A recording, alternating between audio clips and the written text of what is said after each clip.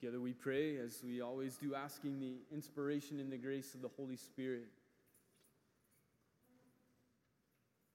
Come, Holy Spirit, continue to confess that we do not know how to pray as we should. So we give thanks that you intercede within us with those inexpressible groanings according to the will of God. May our minds, our hearts, and our souls be that fertile soil that you speak of in the gospel. That your word may bear deep, rich, and abundant fruit in our lives. Illuminate these scriptures for us, Jesus. Convict and console our hearts. Speak, Lord, for your servants are listening. Hail Mary, full of grace, the Lord is with thee. Blessed art thou among women, and blessed is the fruit of thy womb, Jesus. Holy Mary, Mother of God, pray for us sinners, now and at the hour of our death. Amen. This is a hard saying. Who can accept it? We've been walking our way through the church the last 5 weeks on Jesus' Eucharistic discourse. And for us as Catholics, some over 2,000 years later, we've heard it over and over and over. So we believe the Eucharist is the body, blood, soul, and divinity of Jesus Christ. Now, while we've heard that a ton, is a smaller percentage of Catholics actually believe that. And some Catholics kind of get freaked out when you're like, no, we're really serious about it. Like, it's not a symbol. That there's a miracle that takes place at Mass. That bread and wine become the body, blood, soul, and divinity of Jesus. Still looks like bread, still tastes like bread, but it is truly Christ. Now, if we're honest with ourselves, we're like, Father, that's crazy, right? It's crazy. Why would we say that? Who would believe such a thing? And if you doubt that reality now, or if you've ever doubted it before, then okay, you're in good company. I mean, most people experience that. Here today, see the people that Jesus is preaching to. I mean, he's telling them for the first time. This has been 5 weeks we've been walking through this thing, and there's a mixed crowd. They're Jews, they're his disciples, people who already believe in him. And he's like, so Moses gave you the true bread, gave you the bread from heaven, but I will give you the true bread from heaven. I am the bread of life. And unless you eat my flesh and drink my blood, you do not have life within you. So the Jews are the first ones we noticed last week. They're like, time out. That is not kosher. Literally, How is that going to work? And so many of the Jews left.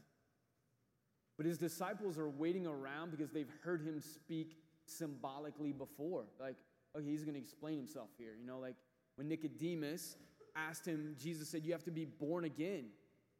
And Nicodemus is thinking how does that work? He says, do I have to re-enter my mother's womb? Hopefully his mom wasn't around, right? Maybe like a little awkward situation. Like, please no, Jesus is like, no, I'm speaking about being born again of water and the Spirit. It's like, oh, okay, I get you. It's symbolically this being reborn again through baptism. So again, his disciples are like, okay, so he's going to explain what he means. So many of the Jews leave, and Jesus starts off again, and he says this, my flesh is true food, and my blood is true drink. That's where we ended last week.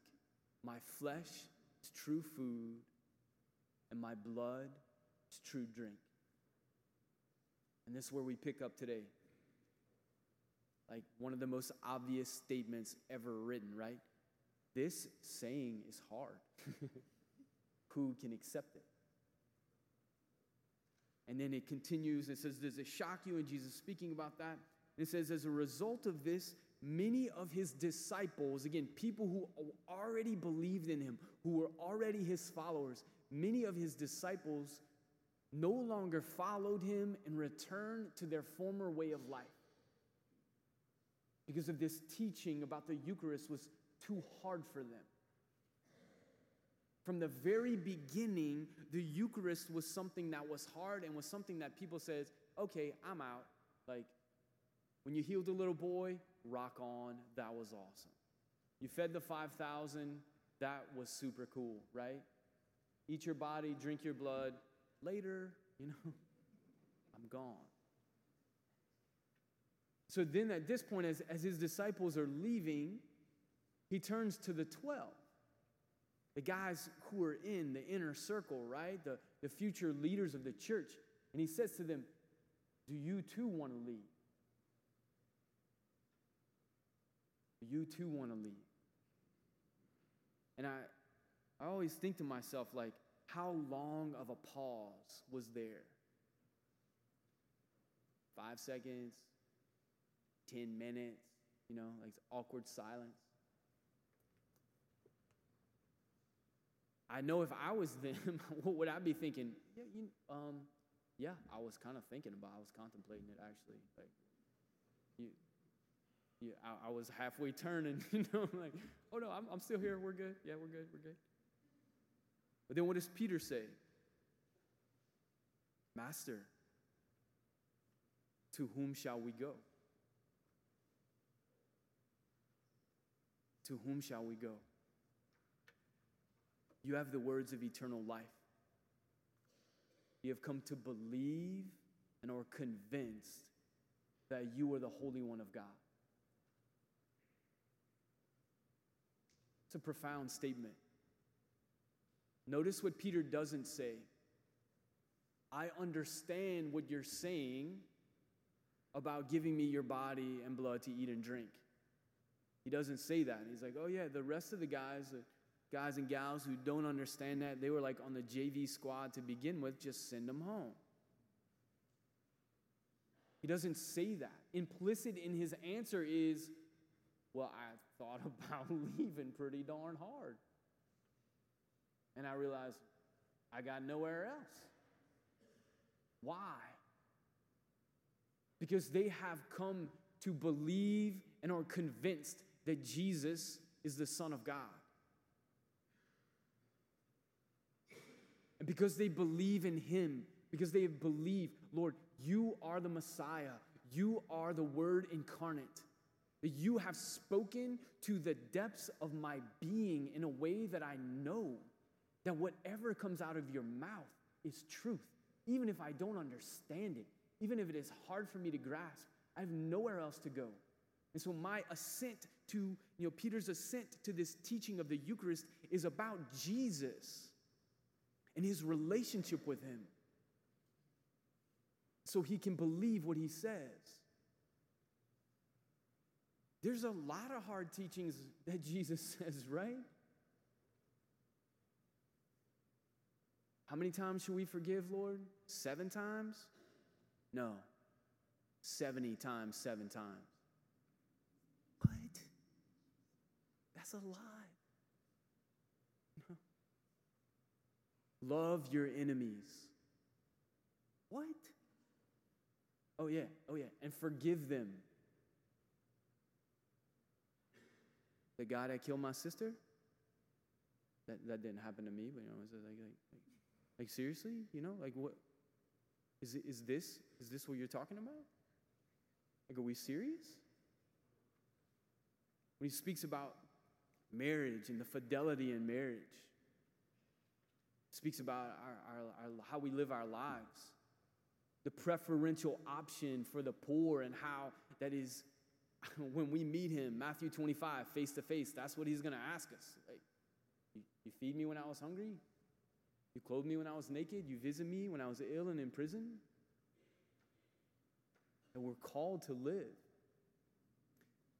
Maybe some of you ladies were like second reading, like, what is that? What is St. Paul saying? Kick him in his face, right? What is the hard teaching? And because that has come up, so there's a great misunderstanding there. That's another homily for us to give. But when St. Paul says, Wives, be subordinate to your husbands.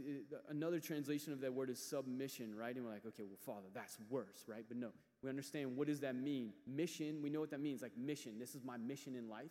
Sub is under.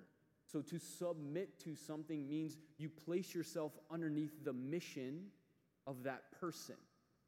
And so then we read a little bit further down, what's the mission of the husband? Love your wives as Christ loved the church. He died for her. Die for your wife. Give your life for her. No pressure, guys. No pressure. So what is to be submissive to that means let him die for you. Let him love you this way.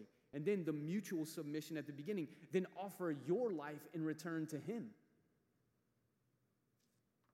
That's what St. Paul's talking about.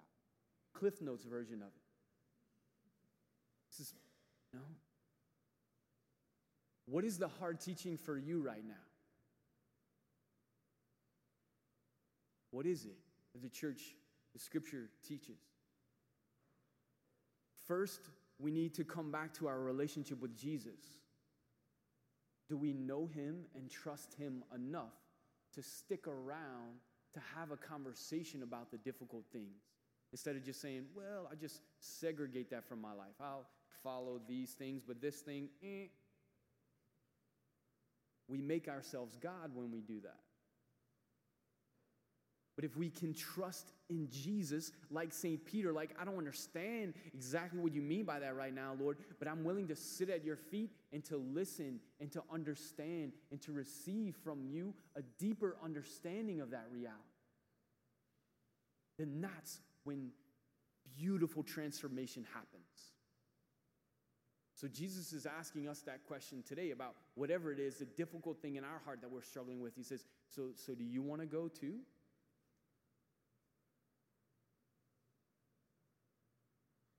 Who do we say that he is? Can we say the same thing, St. Peter?